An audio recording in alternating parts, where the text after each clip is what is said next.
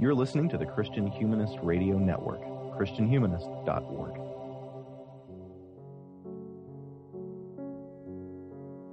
Tell me where you spend your Sunday mornings, and then where your grandmother spent her Sunday mornings, and I'll venture a guess at what you think Christian art looks like.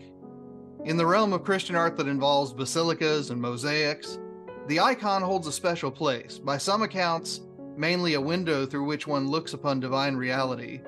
The artistry of the icon itself nonetheless promises a different view of the world we inhabit, and the Virgin of the Passion, if Matthew Milliner is right, seeks nothing less than to set the world's eyes back on the Christ, who saves by suffering, and whose passion does not begin on a cross, but in his very infancy. Matthew's book, The Mother of the Lamb, The Story of a Global Icon, from Fortress Press, tells the story of that icon, beginning as it does with an artist who departs an imperial city, and continuing in our day, as that artist's work journeys everywhere people call out to the heavens. Christian Humanist Profiles is glad to welcome Matthew to his show. Thank you for joining us. Thanks for having me, Nathan. The introduction to Mother of the Lamb sets the table with a claim about theology and art, namely that this icon, the one that you invite us to understand, does not fill the air with the sounds of propositions and polemics, but welcomes us into a different kind of theology, a kind of hesychastic silence, inside of which a different kind of theology happens. So, first of all, for our readers who haven't taken their church history class for a few years, what is hesychasm, and what are the differences between these two kinds of theology? So, hesychasm, from the Greek word for silence, hesychia, and it shows up in 1 Thessalonians. It's just this basic word, the quiet. And it becomes the main avenue for spirituality in the East. And it gets branded often, as often happens, when it gets attacked. And so it becomes it had long existed, but when this monk named Barlaam comes along and starts to accuse these monks of navel gazing and all these elaborate embodied prayer techniques, I like to call it sort of a Christian yoga, then in their defense of it, it got the label hesychasm, but it had long existed. And that you can find it in many different avenues, but that again is the mainstream source. And it is a result of the collapse of an empire, right? So it's like, oh, we're losing these political connections. They're not working out. What are we going to do? Find some interior silence and depth. And then beautifully enough, it has iconographical repercussions as well. From this deep place of Christian silence, these new forms of iconography emerge. So the biographical part of this book, starts us in the 12th century in Constantinople, and the city has just swollen in population for the worst kinds of reasons. So once again, set the stage for us. What was the character of the Constantinople that, and I'm going to try to pronounce this the way that you phonetically sounded out in the book, Opsevdis learned his trade in. Exactly. And of course, my eye that learned Erasmian Greek wants to say Opsudos. Yeah, and it's like, nope, that's not how you say it. Modern Greeks beat that out of me. They're like, stop saying that. But what was the artistic scene in the old imperial city? Yeah. So we're talking about Constantinople, the vastly more populous than Paris at the time or London at the time, the great golden city, the envy of every European king and queen. So that gives you a sense of the pinnacle of Christian civilization, according to many. And it's before 1204 when the Venetians sack Constantinople and essentially put it out of business, at least for a time.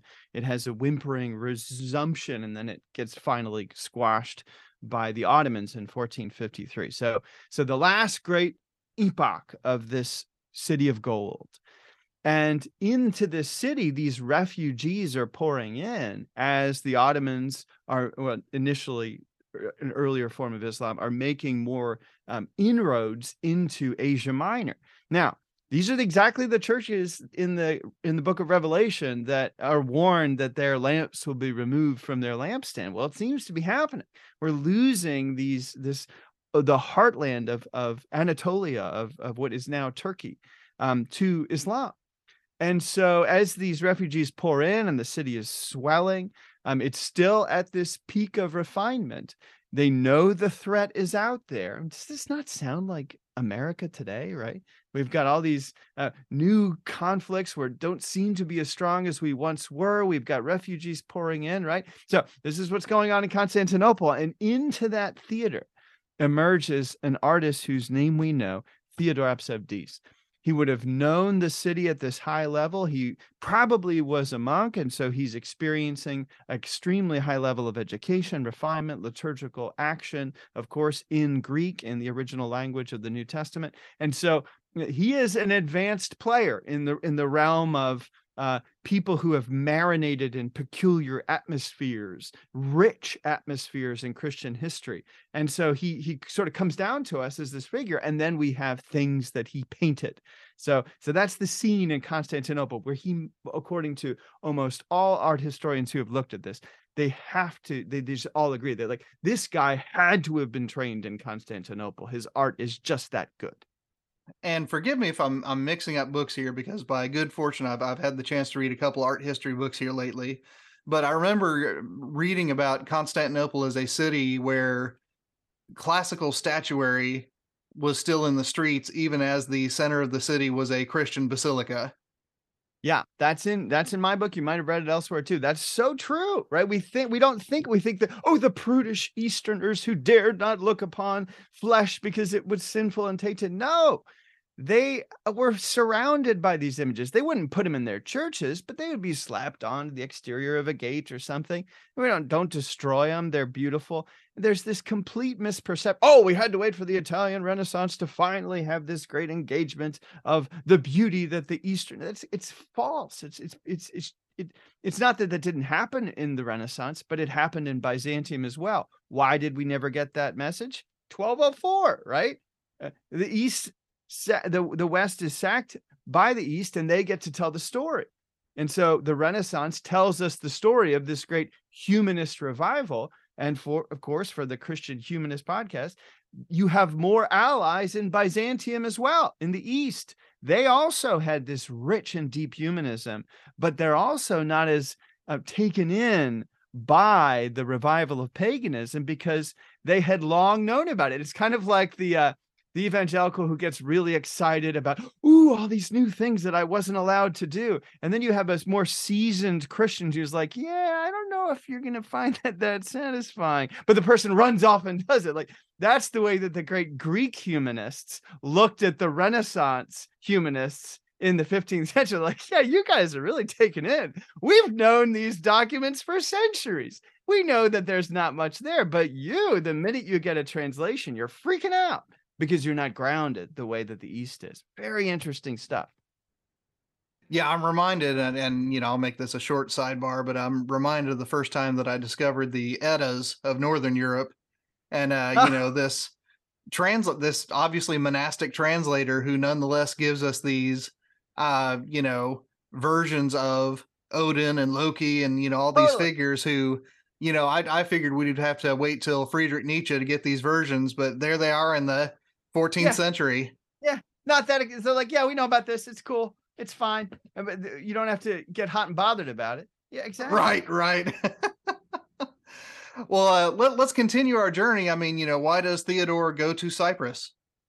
We don't know. That's it's speculative. So I like to let my mind run a little free here. Maybe, we could turn it into a historical novel. He had an affair and is exiled from Constantinople. It's possible. Who knows? It could have been a choice. He could have said, hey, I'm fed up with this imperial pomp and I want to go off to the boonies. It could have been any variety of reason. He could have just been commanded. He might have been, we know that there was a request in Cyprus, which is an outpost of Byzantium at this time, for an artist of refinement and distinction. And so he could have been sent to Cyprus as a gift. All right. Pluck one of the best artists out of Constantinople, send it down to Cyprus, and give this reclusive monk, charismatic monk named Neophytos, a really nice artist to refine his cell. So any of those could be a possibility. What is a historical certitude is that this artist, probably from Constantinople, finds his way into Cyprus. That we concretely know because his name is on a monument in the late 12th century where he signs his name. Speaking of things that we thought happened for the first time in Italy in the 13th century. Of course. That's what we think, right? We get this. I mean, you're lucky to get any art history at all in our world, but nevertheless, I'm sorry to inform people that the art history they have received is probably a good bit out of date, especially if you see this Italian-centered understanding that Giotto is the first great artist and we know his name and that was all anonymous before that. Not true. We know an artist, at least one, and there are others I could point to, that named Theodore Absabdis, who was painting 100 years before Giotto ever breathed oxygen. That's great. Now, I'm not going to be able to get the complexity of the fate of Cyprus in Richard I's Crusade across in a podcast. So listeners, you need to go out and get Matthew's book. You'll see what I mean. There's a lot going on here. Run, don't walk. What's that? Run, don't walk to. That's right. That's right. Local bookstore, which probably doesn't exist. Exactly. I do want to focus for a moment on one of the objects of the Crusades, namely the true cross. Yeah. Now, because a 21st century North American Christianity focuses so much on the personal and the intellectual, so beliefs and creeds and, worship wars, something as material and as particular as a beam of wood seems out of place as a central site of devotion, but it definitely was. So tell our listeners about the true cross, because this does become important. So I will throw this out there, is that this is very much, if anyone is concerned about triumphalistic Christianity and the political repercussions that could be damaging, this should be of interest, because now we have this, what's great about history is you can see the trajectory played out and learn the lessons without having to live it yourself, which many people have decided nevertheless to go and live it, and then they'll experience the negative repercussions. Good luck with that. But I prefer to see it played out and learn the lessons in a study, as opposed to in the field of political reality. So all this to say, the true cross, I am a skeptic in regard to the true cross. I am not a skeptic in regard to the core doctrines of the Christian faith. But the story is that I'm not a skeptic about the place where Jesus was crucified and rose from the dead. I believe that the actual place can still be visited, with other skeptical archaeologists who've been convinced that is actually the place. I would say, I think that's probably the place. But in that place, at the Church of the Holy Sepulchre in Jerusalem, you can go down the stairs and find the chapel of the Holy Cross, the true cross, where Helena, Constantine's mother, presumably found the cross upon which Jesus was crucified. I'm skeptical about it, not only because I doubt that they would have kept the wood, right, and put it, well, they probably would have reused it. I would think, in one sense or another. They didn't very efficient, those Romans. Yeah, exactly. So all this to say, even if it is true, there's reason to be suspicious about it, because what is often forgotten about this story is that the way that Helena found the true cross was she tortured some Jews by lowering them into a pit who refused to disclose the location until they coughed up the evidence and told her where it was. And if you read the earliest accounts of the discovery of the true cross, there's an undeniable anti-Jewish polemic embedded in those understandings. So unfortunately, this true cross then becomes connected also to the Crusades. Initially, it's taken by the biggest hunk of the true cross is taken by the Persians. The Byzantine Christians get it back. And then when Jerusalem is conquered by Islam, then the Crusaders come in and they get it back again. And the reason that Richard the Lionheart conquers Cyprus is because Saladin, the great general, the Muslim general who reconquered Jerusalem in 1187, he has it in his possession. Like, we got to get the true cross back. And that's what launches the Third Crusade. We got to get it. They can't have it. And so all of this is tied up to the quest for the true cross, which is never found. The biggest, you can find pieces of it here and there, but the biggest chunk is lost to history. And so what I mean in the book by the truer cross is I'm saying in this gorgeous icon, you have the spiritual truth of the cross is disseminated that thankfully is disconnected from all of this warlording and crusading and anti-Jewishness. And I think that's not only the true cross in the sense of, I don't believe that the physical artifact of the quote unquote true cross is real, but also it's spiritually true.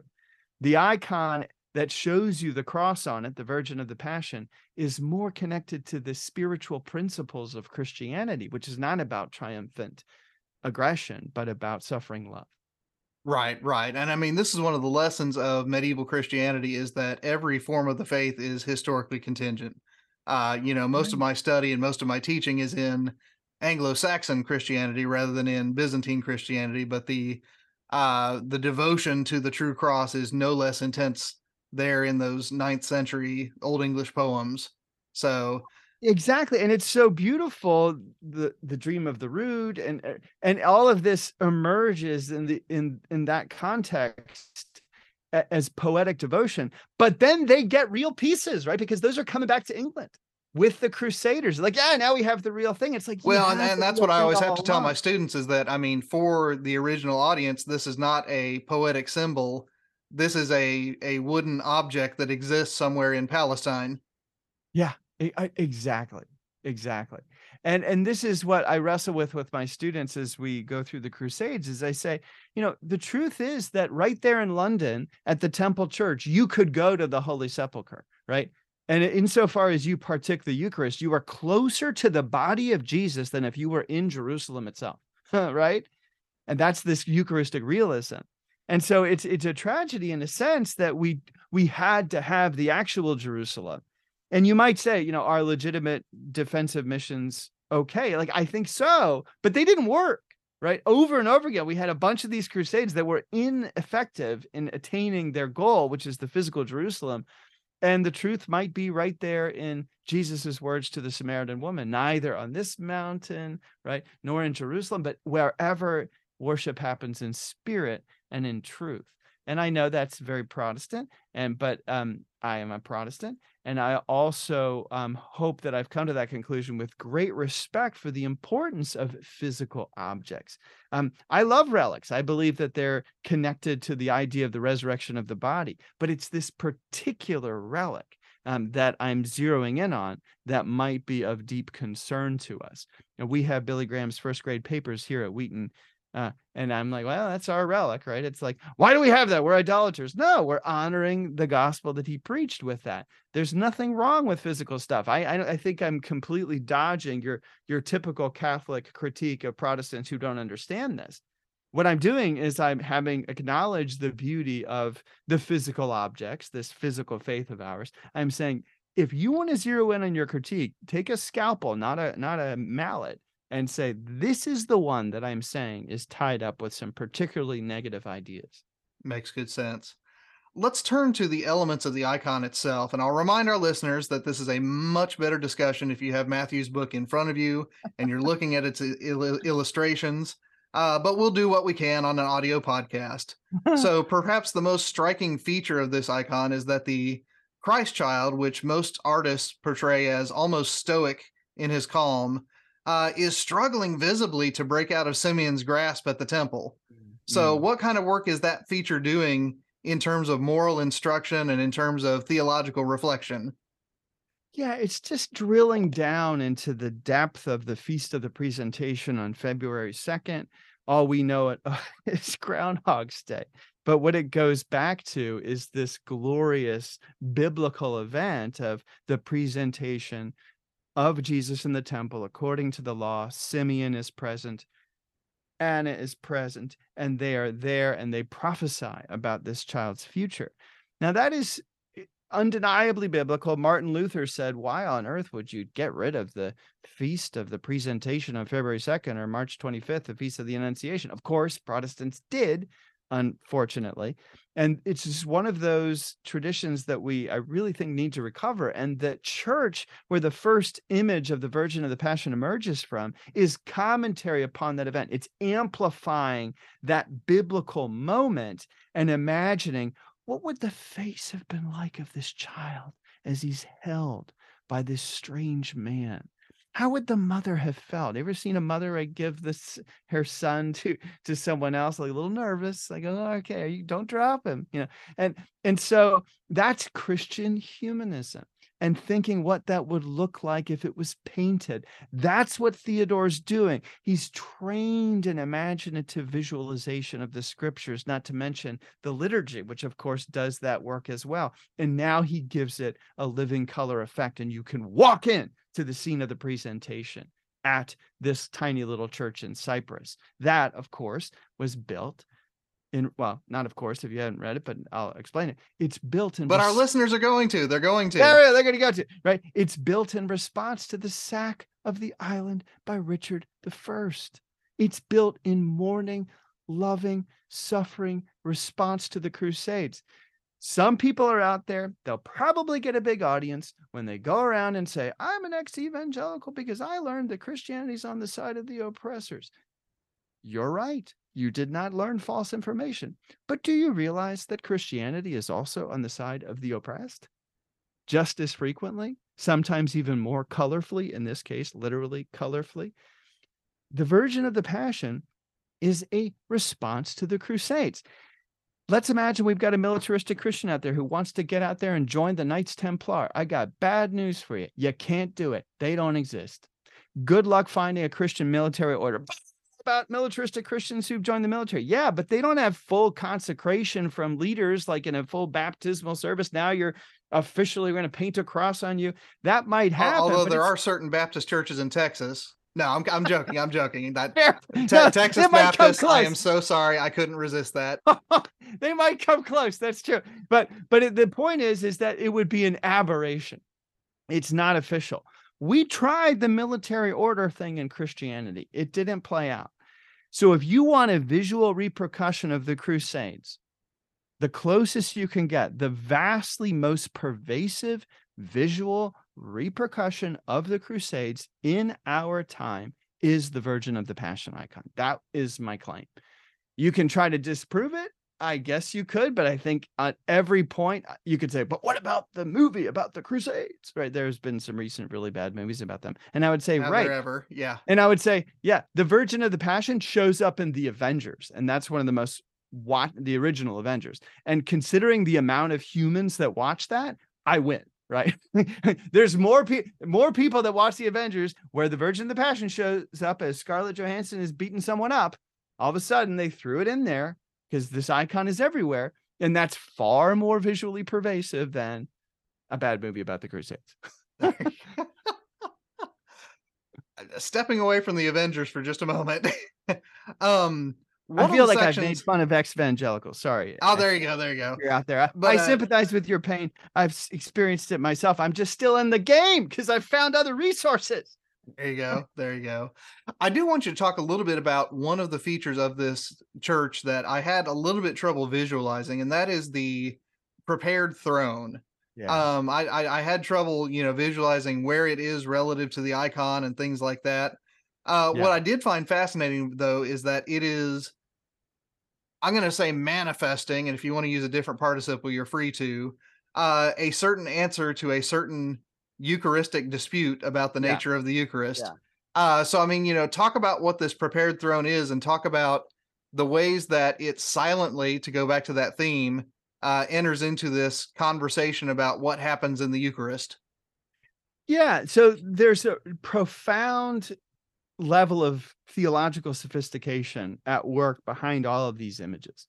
And we know that there was a dispute that happened in the city of Constantinople about what exactly was going on in the Eucharistic sacrifice.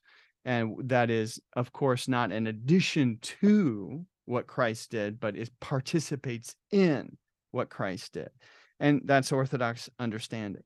And so as they went back and forth, there was this particular very brilliant, clever man who said, well, If the Eucharist is Christ, then Christ can't offer to himself, so the Eucharist can't be offered to the Trinity. It can only be offered to the Father and Holy Spirit. And if you kind of say, huh?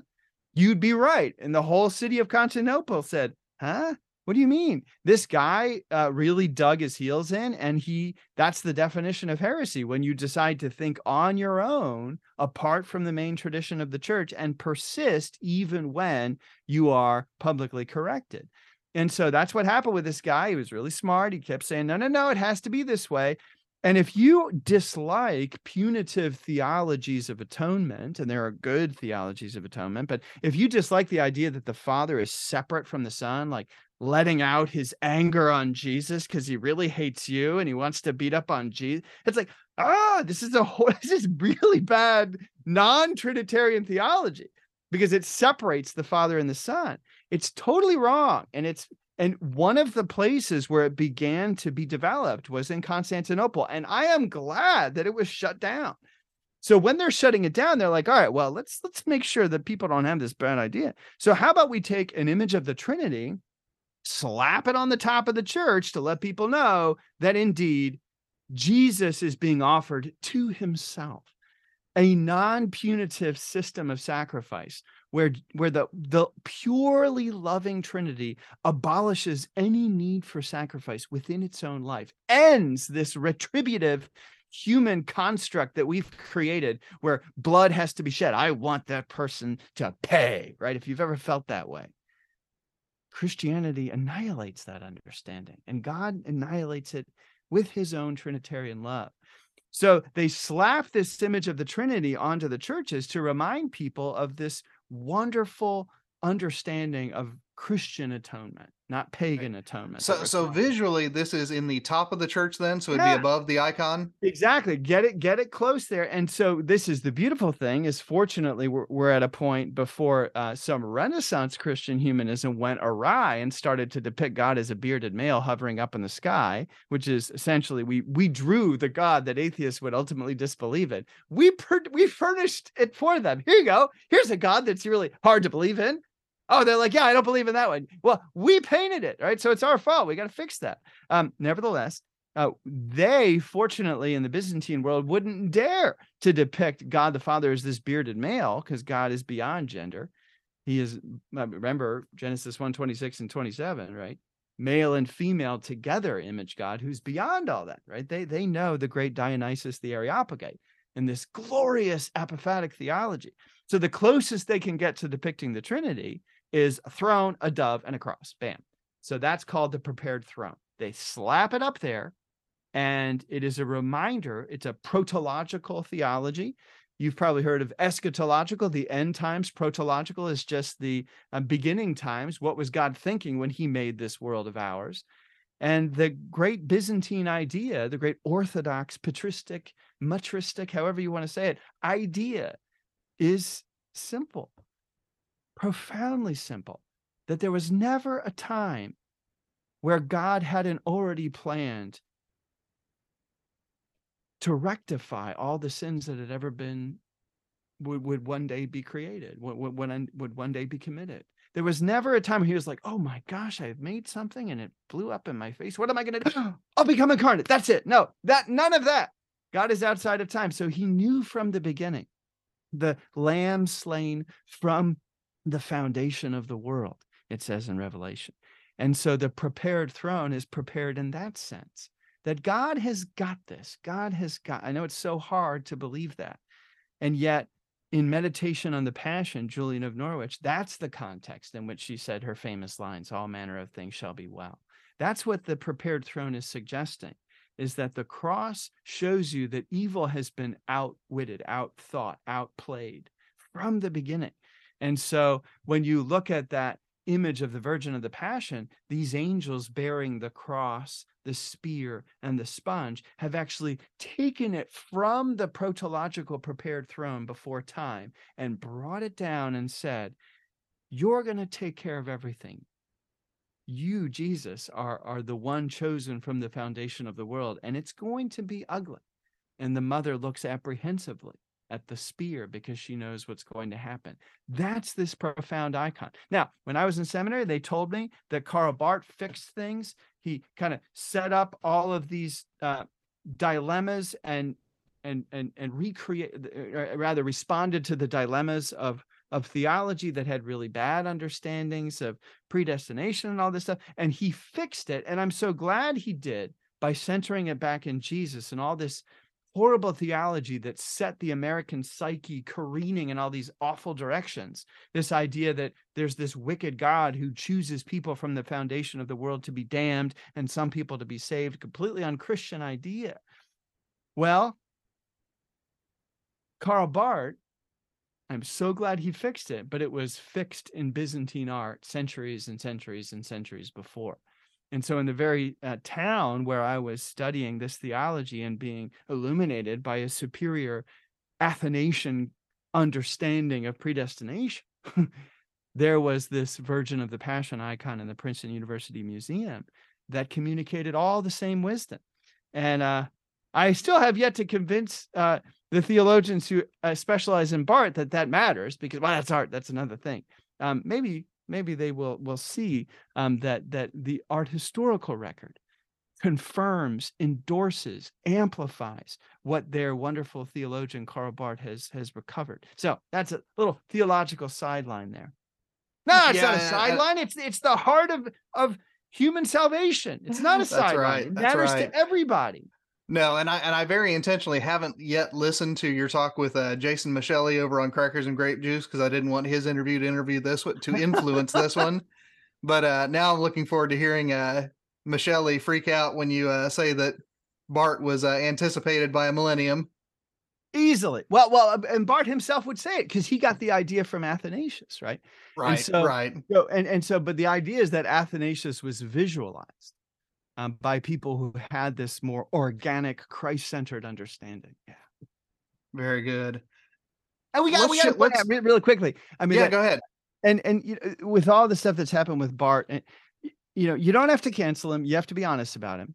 And I think actually there's good news in this, because now that we know of his relationship with Charlotte von Kirschbaum, and which was kind of awkward. It's just like Carl Jung would kind of walk into a conference with Tony Wolff on one hand and Emma Jung on the other. And it's like, wow, that's messed up, right? And it's the same thing to a certain extent with Barth. And everyone says, I never have to read him now. No, you do. Because now when you read Barth, you can, of course, condemn this unnecessary. It's like you don't have to endorse that, but you can say, maybe it's Charlotte. Maybe it's Charlotte von Kirschbaum, I remember George Hunsinger saying this in seminary. Maybe it was Charlotte. I can't remember who said it. Maybe she found the Athanasius quote that inaugurated his recalibration of the doctrine of double predestination centered in Christ.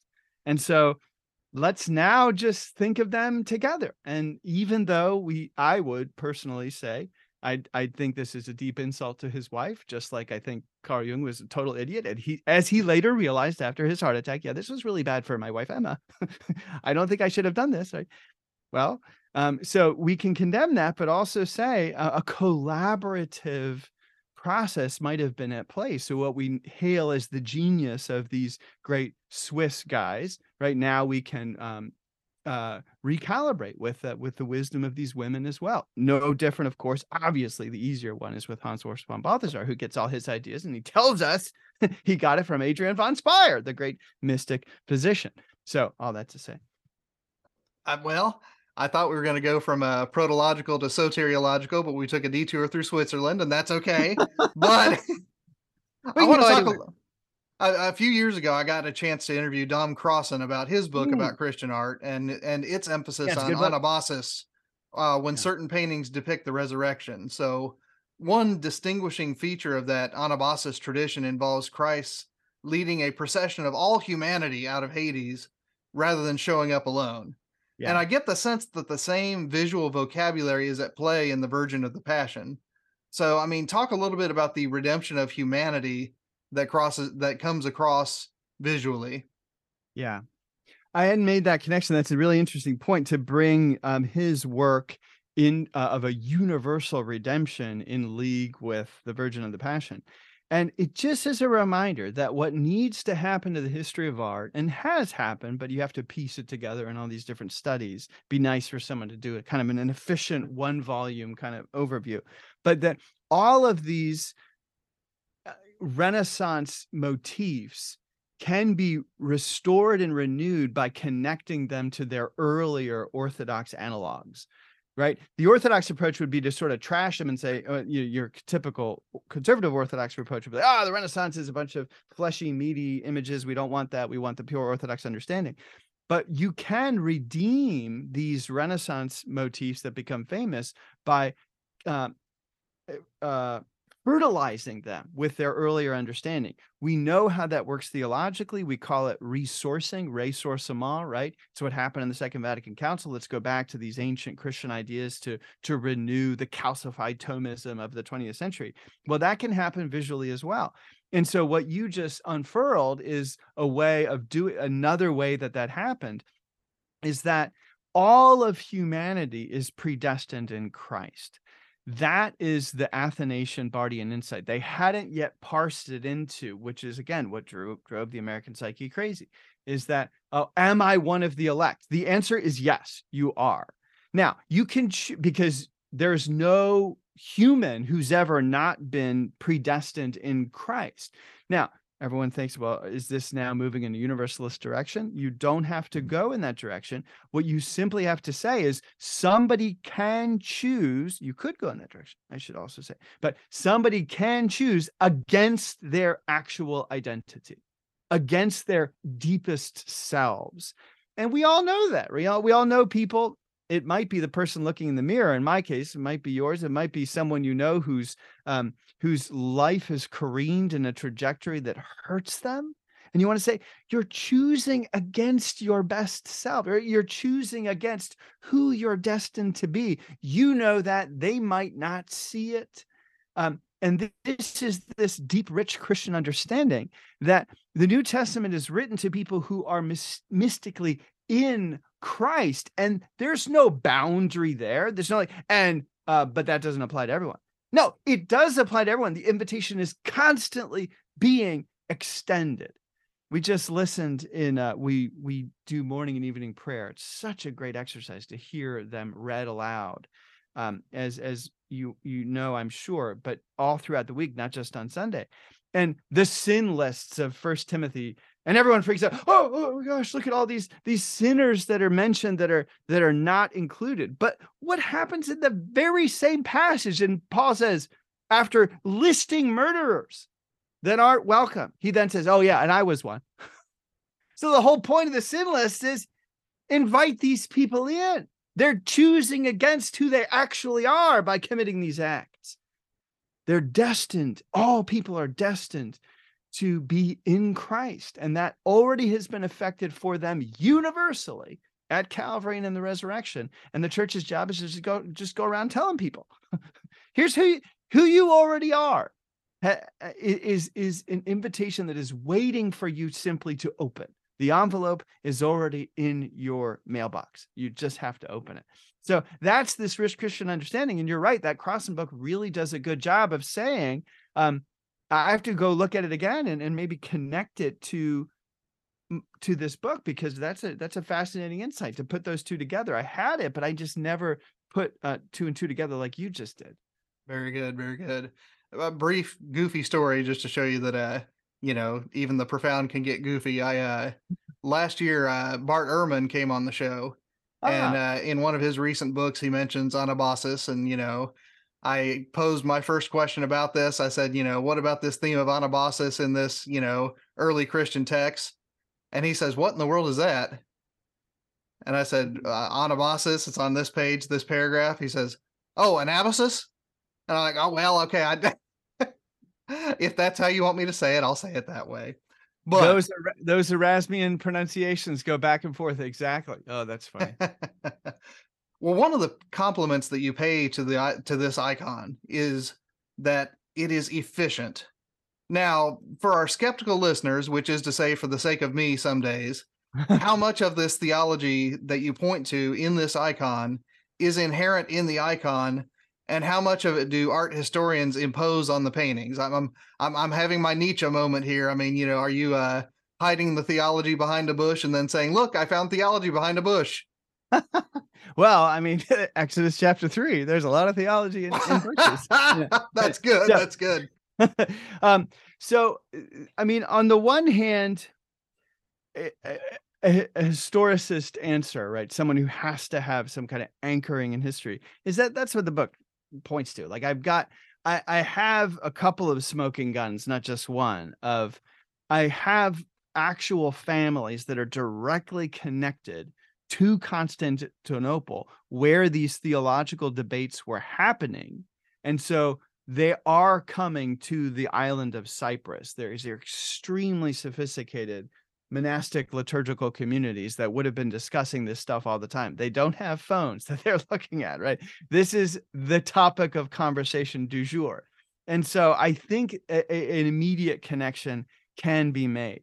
On the other hand, even if that were disproven, if someone were to say that, I found this document where somebody said, no, there's no connection at all. I was just, I'm still open to the fact that as an art historian, it's a creative act to put these ideas into conversation. And I would gladly own that. But it just so happens that in this particular case, I have found immediate theological connections.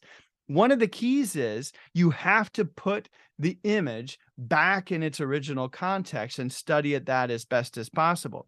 Paweł Florensky, the great martyr and Orthodox theologian and art historian of the 20th century, famously said that, well, famously, if you're a Byzantine art historian, this might be the first time you heard it if you're not. He said that, what would we say of the ornithologist who never went into the wild and just studied birds pinned down in a little glass box? We wouldn't think much of that ornithologist, would we? Right? You got to go to the jungle if you want to understand these birds in their natural habitat. In the same way, you've got to go into the Orthodox liturgy and you've got to go into the context of these churches if you're to understand how the images work. So having done that, and I, over many years, I was like, oh, these connections naturally come to be. So I think it actually is demonstrable that these theological connections aren't just being conjured from thin air; they're actually there. And you might say, well, but then again, why are you tethering it to the American dilemma of predestination and the way it drove our nation crazy? Well, because this icon is all over the United States. It's in the very cities where these controversies of predestination so publicly took place. It's right there in the heart of Boston that debated these issues because of the Puritan heritage. It's right there in St. Louis where the Lutherans debated this issue and it split the church 4 different ways. It's right there in city after city after city. And so it's there to refresh our contemporary understanding. And if people were just open to a visual resolution to these controversies, and I fear they're not, because they're like, oh yeah, art's like the pretty little bits when you're done doing the hard work of the verbal heavy lifting. They don't realize, sadly, tragically, that this Christian tradition operates both visually and verbally, because that's how the revelation came. He didn't send a book, right? All respect for Muslims. I have great respect for them, but their theology is logocentric to the extreme, right? The Quran is the revelation. Christians don't believe that. We believe that the Bible is a witness to the revelation, which was Jesus and is Jesus. And therefore it is primarily visual and verbal, not one or the other, right? It's both at the same time. The doctrine of the incarnation testifies to a visual event. The same Bible that says the Word was made flesh also says he's the image of the invisible God. Which of those is true? Both. But unfortunately, this Enlightenment-centered world of ours that generated all these academic disciplines that still shape us, whether we like it or not, privileges the verbal medium. And so the art historians are oh, how curious and interesting. What are you doing over there? Oh, might be nice if I have a free Sunday afternoon in a museum. I might look into that for some refreshment after I've expended my mind to process verbiage, right? No, sorry. It's a vehicle of truth. as much as words are. If anyone should believe that, Christians should believe that. Right. Now, some of our listeners might be wondering, I mean, this icon, if it does appear in St. Louis and in Boston and in Avengers movies, why have I never heard of the Virgin of the Passion? And part of the reason might be is that we know it as Our Lady of Perpetual Help. So Exactly. I've got to ask, because I mean, I've driven by, the Church of Our Lady of Perpetual Help in multiple states. Yep. And, when does that name change? And do the two names coexist historically, or, what was this your big reveal towards the end of the book? Yeah. So this is a really fascinating case of appropriation, right? Because the Pope, Pius IX, the longest reigning Pope in history, very famous 19th century Pope, he is the one who makes this icon famous. And he is the one who confirms a tradition that preceded him of Western Catholic Christians giving it the name Our Lady of Perpetual Help. And it's funny in these visions that people have in front of the icon, and I believe that these visions may actually have taken place, right? But how they get recorded is often perhaps a little different. They get a little spicier in the transcription, right? And all of a sudden, these like Christian polemics get embedded into these heavenly visions, and they'll say, and Mary's like, yeah, but my real name is Our Lady of Perpetual Help. And so, in other words, you have this Roman Catholic Virgin Mary who's saying, yeah, now I belong to you. And that's wonderful, right? That these Western Christians accepted this gorgeous Eastern icon without knowing the depth of its theology. They may have intuited it, but they couldn't have known it, because you have to wait for the tools of scholarship later to unfurl all these complexities that now we have access to. So this icon becomes a Western thing, and believe it or not, they say, oh yeah, those recalcitrant, stubborn, Orthodox Eastern Christians have not accepted the papacy, and this is our reward. They're being beaten down by Muslims because they haven't submitted to us. And Jesus has given us this icon, which is their patrimony, which now belongs to us. They will say that, right? That was said as early as 100 years ago. And, we can laugh at that because the ecumenical movement hadn't happened yet.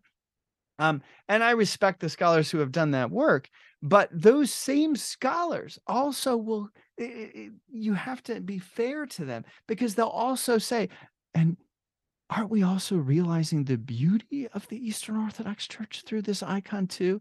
And so really, even though there's those anti-Eastern polemics, we might call it kind of an internal Christian Orientalism embedded in those documents, it also is the way that the Eastern icon first overwhelmed the Catholicism. And that Catholicism said, gosh, it isn't just all this Baroque aesthetics that drive us. Aren't we drawn to the primitive, simple purity of the Orthodox image? And so the Virgin of the Passion, aka Our Lady of Perpetual Help, is one of the first ways of, we might call it reverse colonization, right? Where the beauty of Orthodoxy enchanted it and overwhelmed the West, which is now de rigueur. It's everywhere, right? You can't go into a Methodist church without seeing an icon now. Good for us, right? We've come a long way. But we used to dismiss all that as the G.K. Chesterton dismisses it as sort of the static, primitive aesthetics of a lesser church, right? We don't have to do that anymore, thank God. We've come to realize the deep, deep wisdom embedded in these icons. But no, actually, I take that back. We haven't realized it enough, because we still slap our Andrei Rublev Trinities up there and say, okay, I've done my work. Yeah, there's the Eastern icon. That's an important church and all that stuff. But we don't realize that it's actually eloquently speaking to us, very likely running circles around some of the verbal theological disputation that we still like to have. Very good. And as is my habit, I'm going to go from the transcendent to the trash talk, because I've got to let our listeners hear this. Just to give them another inducement to go get your book. In brief, tell the story of when the icon gets stolen and then it becomes a sail-by taunt outside the walls of Constantinople. Ah, yes. So it is pretty funny. So this is the victory bringer icon that you can still see in Venice today if you want to see the icon that claims to be this image.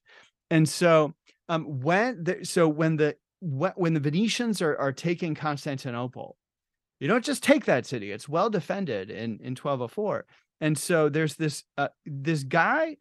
I'm not making fun of him. I'm just telling you what the historical record says. He's got a unibrow, okay? And his name is Mortzuflos, right? So he's like, I'll fix this. I will conquer these Western intruders once and for all. Hop on horseback. We're going to bring this beautiful Marian icon that's going to give us the victory. And they're galloping off to conquer the Crusaders. And the Crusaders made short shrift of them. They were field tested. They just wasted them. And Mortzuflos is all embarrassed. He runs back to the city, and but they got the miracle working icon of Mary, and Mortzuflos goes back to Constantinople. He was a pretender to the imperial throne. He's like, they're like, where's the icon? And he's like, oh, I lost it. and then he's in the city, and the Venetians, they get their boats and they go up right up to the gates where everyone can see them. And then they blow these trumpets and they hold up the icon like, hey, Mortzuflos, did you lose something? And so they're taunting him with the victory-bringing icon of the Mother of God, Nicopoia, victory bringer, right? The victory maker. That's what her nickname is. And so these are funny stories, and Venice really loves this tale, obviously for reasons, because it's both humorous and delightful. But also it's kind of nasty, right? It's like Mary connected to victory. It's unfortunately richly connected to our tragically connected to our own country. You may have heard of the icon if you're from Santa Fe. Called La Conquistadora, right? Yep. Yeah, right. This is deliberately a punitive image to beat back the Puebla revolt and say, and 70 people were killed in the battle that led to the erection of this church, and 80 people were executed. I mean, this was no small thing, right? You will never rebel against us again. And La Conquistadora will remind you. You can still see it in Santa Fe. This image of Mary. So again, I've been making jokes, but all of a sudden this Mary connected to conquest and colonization is no fiction. So we're back to our question that the person tragically wrestling with Christianity asked themselves, what do I do with this Christianity connected to the colonizer? Well, you find the Christianity of the colonized. And so one way of putting it, I didn't put it this way in the book because I hadn't thought of it, but ever since I've been contemplating this. So what's the answer to La Conquistadora? Here it is. La Conquistada, the conquered, Our Lady of the conquered. And so what we don't need is one more victory bringing icon of the Mother of God, which is exactly what Vladimir Putin is doing in Russia right now. He has marshaled images of the Virgin Mary to fuel the flames of this war. And so when I wrote this, I was not expecting it to be current events. Unfortunately, it is. We have the same deployment of the Virgin Mary for militaristic purposes. And the answer must again be the suffering love of the cross, the true cross, not the other one. And not only does that show up in the Virgin of the Passion tradition all over the globe, believe it or not, it shows up in Moscow itself. It's in Russia. There is a peace-loving church that was eviscerated by Stalin that is a Russian version of the Passion. And I say peace-loving because I was expecting that would have been devastating to me to see that even this icon has been militarized. And lo and behold, I read a very well-written article by a Russian scholar. Who knows if she's even allowed to speak right now. But she made the claim that this beautiful monastery in Pushkinskaya Square that was devastated, that some Russians are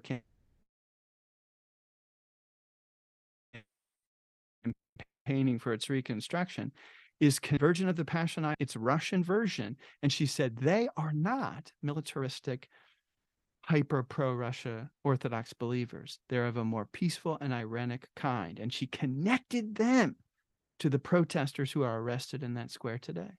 I was stunned. Well, it was before the war, so she wrote it just at the time where people who protested the government. There are other kinds of Christianity. Thank God for all these scholars who've done this painstaking work, not myself. I just draw upon them and put them in the book. And just know that if you're faced with a toxic form of Christianity, please don't let it shape your consciousness.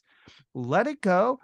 If at all possible, forgive them to be released from the hold they have had upon you, and go find the minority Christians, the creative Christians in any part of the globe that you can find that unfurl different dimensions of depth within Christianity. The Virgin of the Passion, thank goodness, is just one example of that, but it's a pretty prominent one. Every corner of the globe has examples of these kind of Christians. Why are we giving all the attention to the jerks? Because they have the bullhorns? They sure do. Well, no, we give it to them. We amplify their bullhorns because I want you to know how bad it all is, right? Although if you've ever eaten lunch on the campus of University of Georgia, where I did my doctorate, it's a literal bullhorn. They literally do bring their bullhorns. Oh, that's too bad. That's too bad. So, well, hold up a Virgin of the Passion to them. That's what I should have done. See, had I had sure, this it would book, have resolved the situation. Well, Matthew, I have been at the wheel for most of this conversation. So in the spirit of hospitality, I'm going to let you have the last word. What do you want our listeners thinking about the Virgin of the Passion, about iconography more generally, or about whatever else as we head for the door? The icons do the work is one of the things that I would say. Especially they do the work if you have a home with children that have beautiful images that testify to the Christian. You might have Augustine on your shelf or Mechtilde of Magdeburg on your shelf. Good for you, but the icon is always speaking, right? And so choose these tested, proven, gorgeous bricks of gold, dense with the wisdom of another age, and put them in your home. There are all kinds of inexpensive ways of getting them. I don't own one handwritten icon. Right? Everyone gets all excited about it. They're too expensive, right? I use cheap copies, right? Because they're affordable and I love them, right? And so all that to say, it's wonderful that we have these resources available to us. So deploy this visual tradition, consider it your own. Do not listen to an Orthodox Christian, capital O, who tells you it's theirs and it belongs to them, right? Does Gregory of Nyssa belong to them? Does Gregory of Nazianzus belong to them? Does the Bible belong to Protestants? How ridiculous. Of course not. We share these resources. Belongs to all of us. And so that would be the thing I would say. Enjoy this tradition. Make it your own. Find what your icon is going to be. And you might say, well, I want some beautiful Renaissance painting. You can get cheap reproduction of that. Sure. But you know what? You know what that's the equivalent of? Gordon Graham, my professor in seminary, put it this way. He's like, not everyone can sing Handel's Messiah. And sometimes when we try, it's not very good, right? But you can all sing a hymn. You can all maybe do Gregorian chant. That's what icons are. They're communal forms of art that are easily reproduced, that is there for everyone. Take advantage of this resource of Christian wisdom. I think if once you start to dig into this, you're going to find an icon that speaks to you, that speaks to your family, that speaks to your friends, that you can, it's a greatest gift to give to someone. Here's an icon that I found for you. I'd like you to have it hanging up in your home. So it's yours. Run with it. It would be my charge to your listeners. Matthew Milliner, thank you for coming on Christian Humanist Profiles. Thank you, Nathan. Listeners, thank you for downloading and listening in. The book is Mother of the Lamb from Fortress Press. Christian Humanist Profiles is part of the Christian Humanist Radio Network. Our audio editor is Britt Stack, and I'm Nathan Gilmore saying, go in grace, go in peace, serve the Lord.